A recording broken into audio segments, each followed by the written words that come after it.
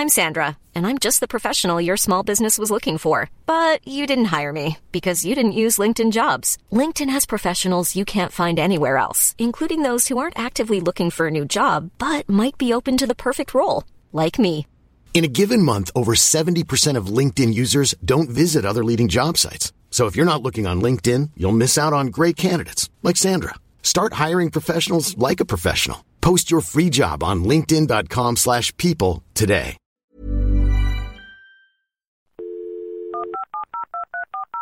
This podcast is a Royfield Brown production. Find others on iTunes. All right. Yeah, I know. In an uncertain world, there is always music which can be listened to in good company. Welcome to Friday 15, a show where we speak to friends and interesting people to the backdrop of great tunes and allocate 15 minutes to both. Today we speak to funny woman Maddie Anholt about moving to the big city. Karim Kabouh is better known by his stage name French Montana. An American hip-hop recording artist who was born in Morocco, he migrated to the States with his family when he was 13-year-old. The track Unforgettable also features Sway Lee.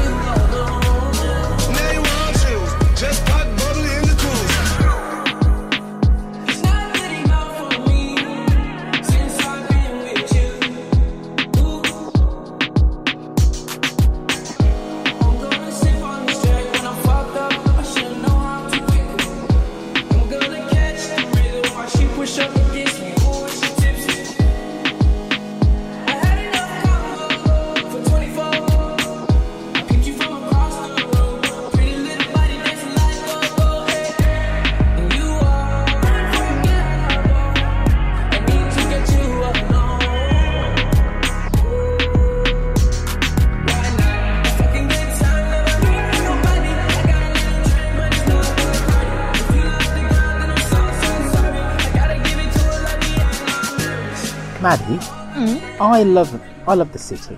I was born in the city. I love concrete. I like tarmac.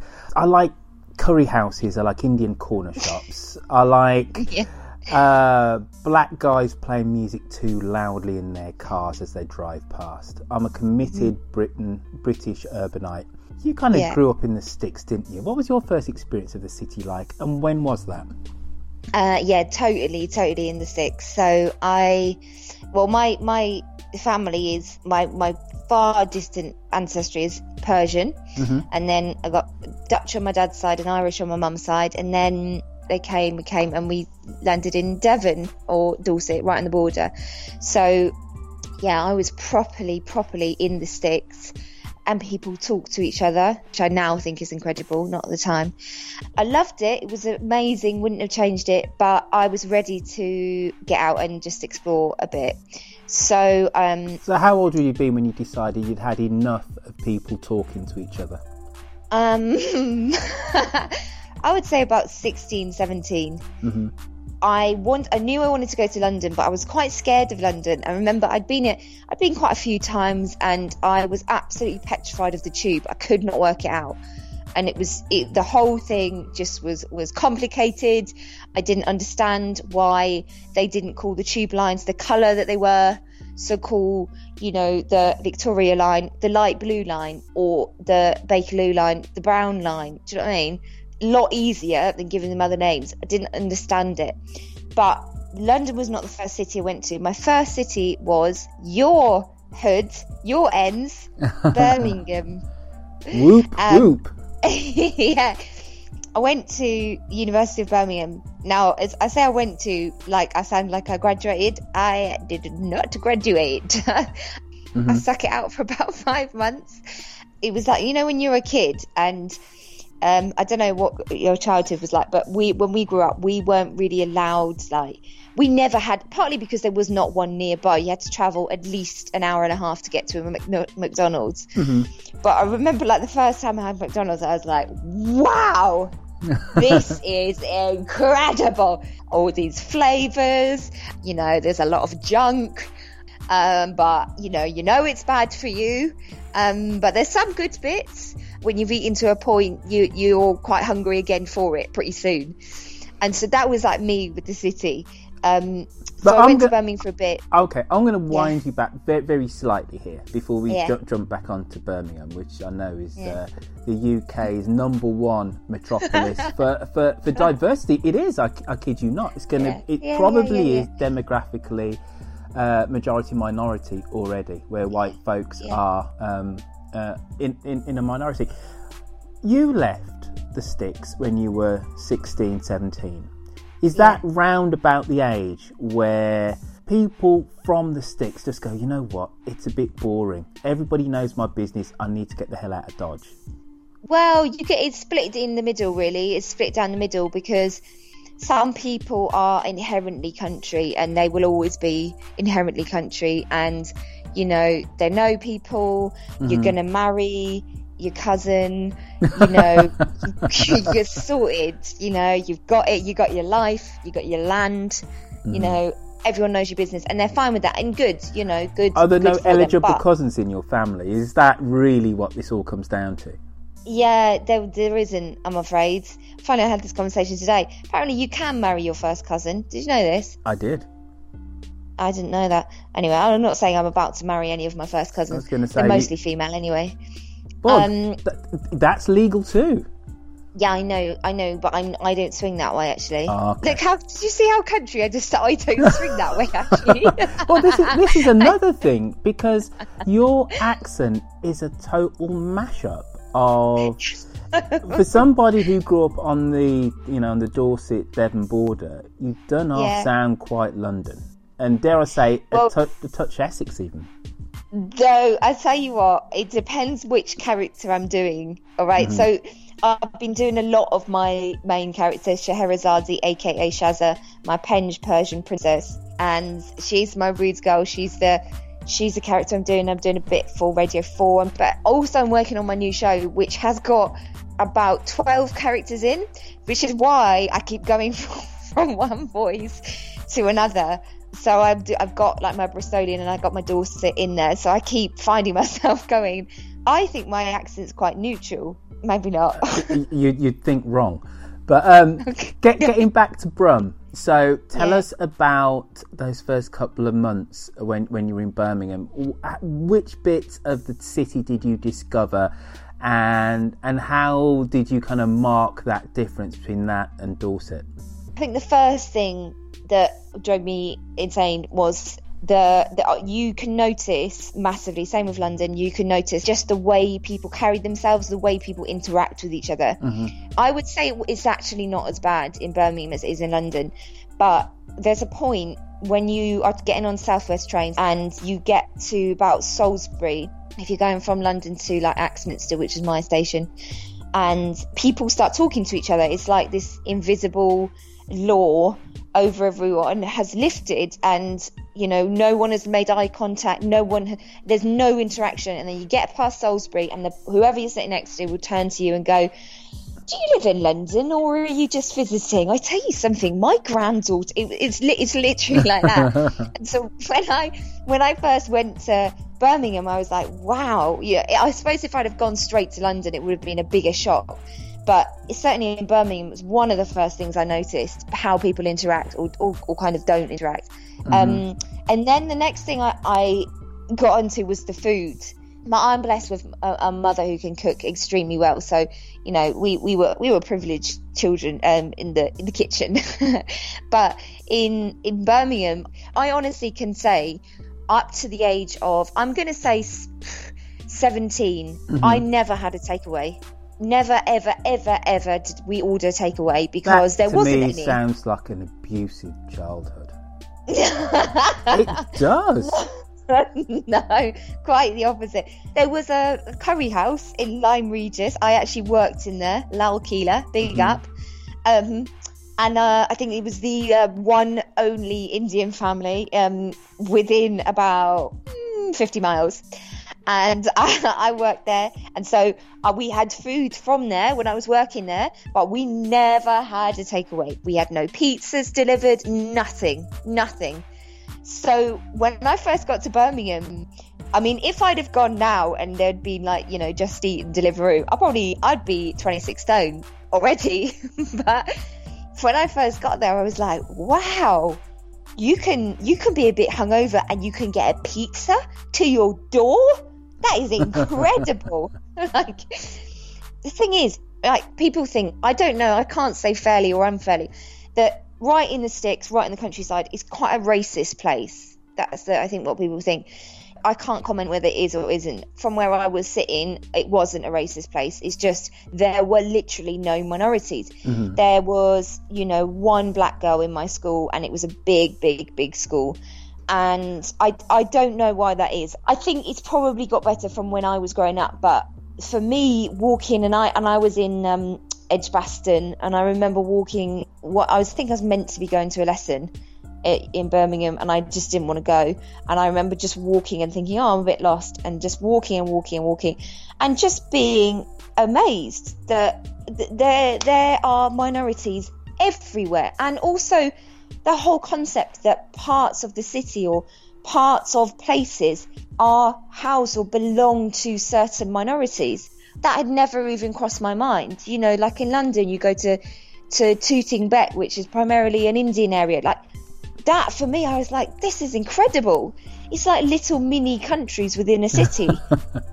Like, it's amazing. And I just remember just, you know, wanting just to soak it all up, basically.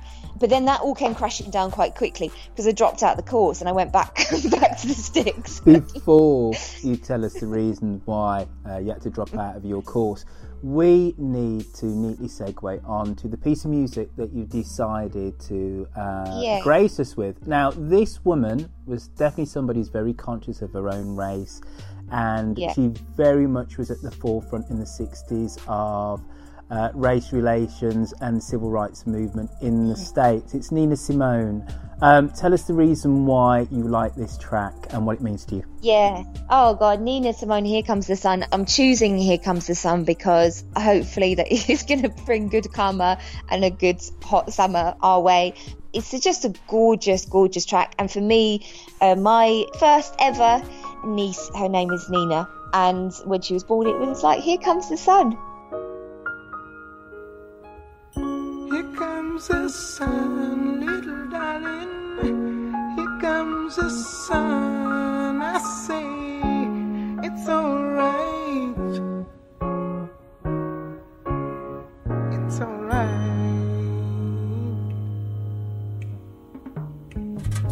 Here comes the sun, little darling. Here comes the sun. I say it's alright.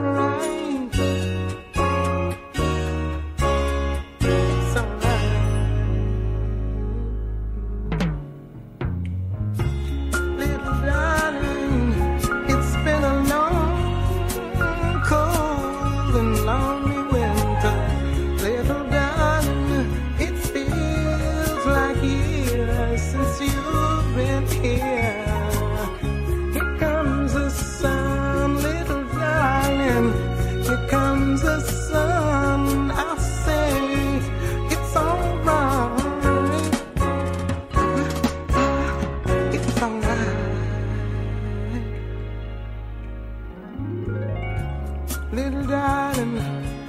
The smiles are returning to the faces now. Little darling, it seems like years since you've been here. Little darling, it's been a long, cold, lonely winter. Little darling, feels like years since you've been here. Here comes the sun. I'm glad to see it. I see it's alright.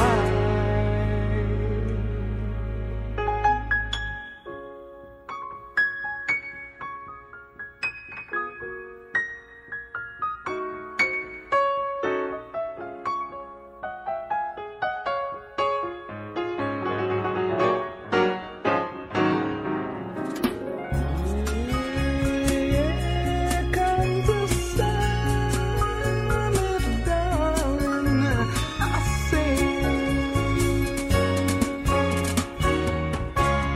it's alright,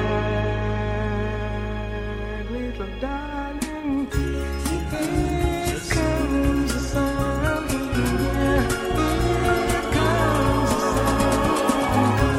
I say, little darling, it seems like years since you've been here.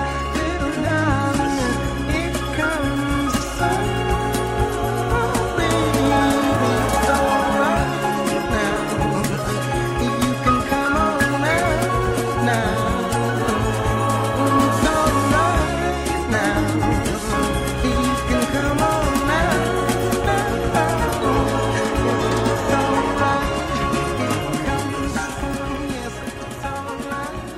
It's alright. I'm guessing, and I could be wildly wrong here, because you probably had a little bit of an intellectual childhood, but I'm guessing that your musical education took a somewhat of a broadening when you moved to the city. Would that be fair? I would say yes, certainly broader, but I come from a very, very creative background. So my mum and dad are children's authors and illustrators. My twin brother he's a painter now, so we had a very, very creative home. So we had all sorts of music when I was growing up. Everything from Cat Stevens, Neil Young, one of my all-time favourites, Joan Armatrading. So everything. But it's definitely fair to say that I think when I went to the city, my musical taste was updated, I would say. It was updated, so I became a huge fan, before he was big, might I add, of Tiny Temper. All right. Who I ended up meeting in Birmingham. One of his first tracks, Wifey, big tune. It was not necessarily broadened, but certainly updated. Basically, you were run out of Birmingham, weren't you? Run out of Birmingham. Tell us that story before we get to London.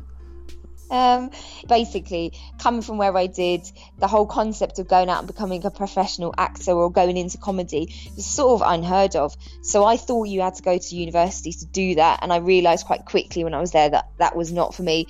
So my sister actually just said, look, if it's not for you, just got to make that decision. So I ended up just spending my entire student loan in about 2 weeks, which was wicked. Doing every rebellious thing I could in the space of about 3 days. Got a tattoo, got my nose pierced, binge drinking, etc. And then left, and then came back home. So I basically squashed all teenage rebellion into 3 days. Did you have a ball tea before you left Brum? Yeah. Well, of course. Yeah, totally. All right. Now, the city isn't just diversity. It isn't just concrete and tarmac, two substances which I absolutely adore. It's also economic opportunity. Yeah. Well, you wanted to be a stand-up comedian. and work in the media, there's only one place in the UK to go. Surely that's London. You had to have landed up in London, hadn't you? Really? Yeah, exactly. But I never wanted to be a stand-up. I wouldn't say I'm a stand-up now. I say I'm a character comedian. But I knew that I wanted to go to London. And when I arrived, I went to ALRA, the Academy of Live and Recorded Arts. I knew that was it. That was home. And I had the best 3 years of my life. I did the acting course, and then I went almost instantly into comedy after that, on my third year. And I mean, you say that about economic opportunities. I mean, I would say quite the opposite now about London, in that if you are self-employed and trying to make it in some creative business of sorts, is near on impossible. You've got to be working like 7 jobs and trying to cram everything. You don't have a weekend. But then again, you know, would I go back and have the quiet, sleepy country living?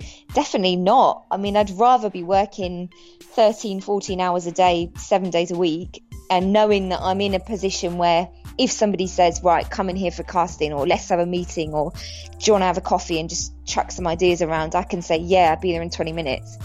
So that's why I love London. That's why I love the city, basically. But I'm never rich. It's not happening right now. Anyway, I think money's somewhat overrated.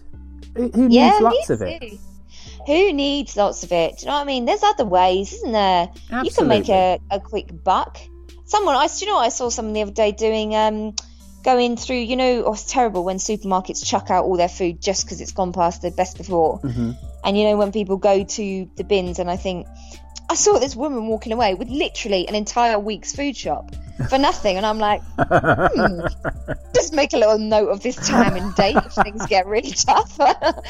she got a whole chicken there. She got a Sunday roast sorted this weekend. So basically, Maddie-Ann Holt, you're saying if somebody spots you going through the bins of Aldi, it is no reflection on the state of your career, whether you've made it or not. Correct. Trust me, when I have my own sitcom, you will find me by the bins in Aldi. Keeping it real. Maddie-Ann Holt, thank you for coming on to Friday 15. Thank you so much for having me. You're bonkers, you. Listen, I love you. I love you lots.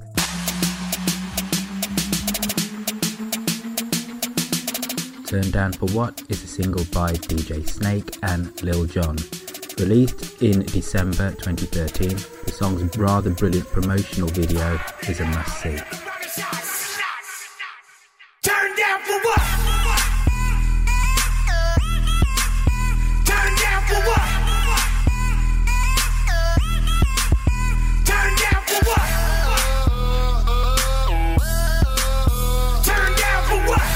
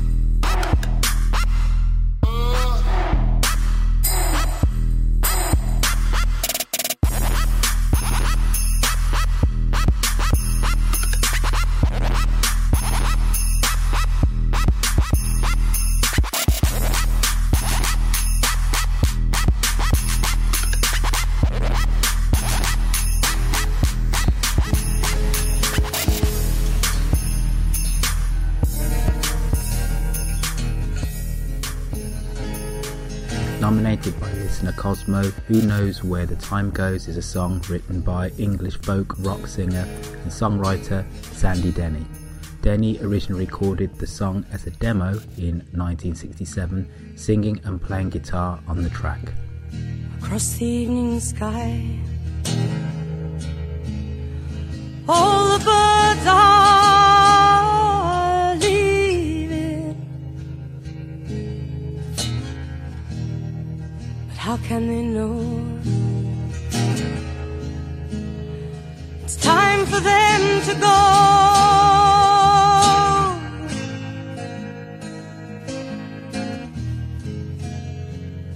Before the winter fire, I shall still be dreaming.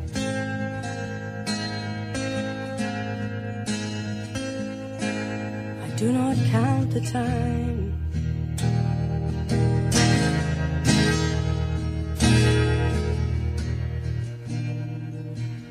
For who knows where the time goes?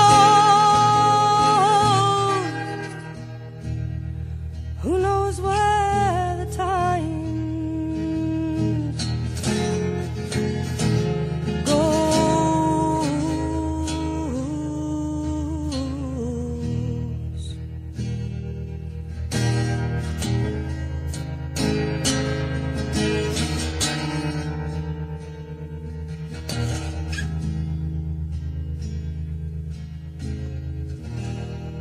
Sad deserted shore,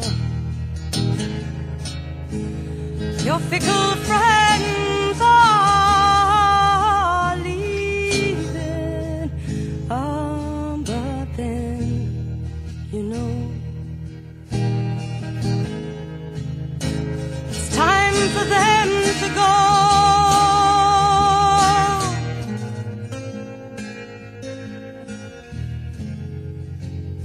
But I shall still be here.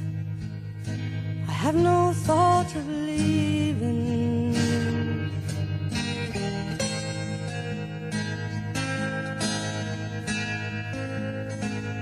I have no thought of time.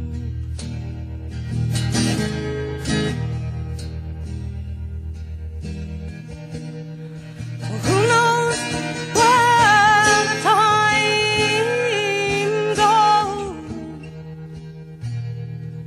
Who knows where the time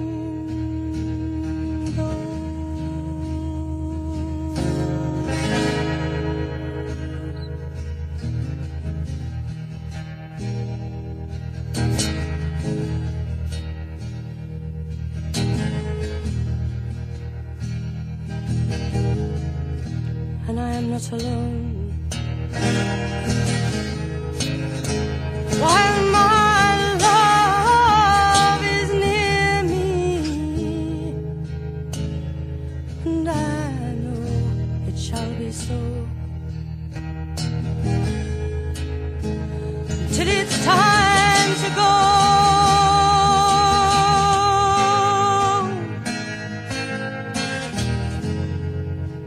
Come the storms of winter,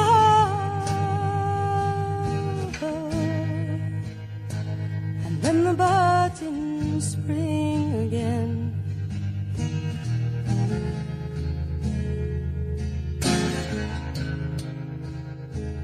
I do not fear the time. Hope you enjoyed this week's show. Don't forget you can follow the show's progress on Facebook by simply typing in Friday 15. You can also find us on Twitter, where you can follow me, where I'm at Roifield, spelled ROIFIELD. Now, every Thursday, you can jump onto Twitter and tweet me and nominate a song for me to put into this week's Friday 15. iTunes reviews, folks, are extremely important. They're the lifeblood of any podcast. Please go onto iTunes and write us a glowing review. And don't forget, finally, you can email me, where I'm Roifield, spelled ROIFIELD. I'm I'm Sandra, and I'm just the professional your small business was looking for. But you didn't hire me because you didn't use LinkedIn Jobs. LinkedIn has professionals you can't find anywhere else, including those who aren't actively looking for a new job, but might be open to the perfect role, like me. In a given month, over 70% of LinkedIn users don't visit other leading job sites. So if you're not looking on LinkedIn, you'll miss out on great candidates like Sandra. Start hiring professionals like a professional. Post your free job on linkedin.com/people today. @gmail.com. Planning for your next trip?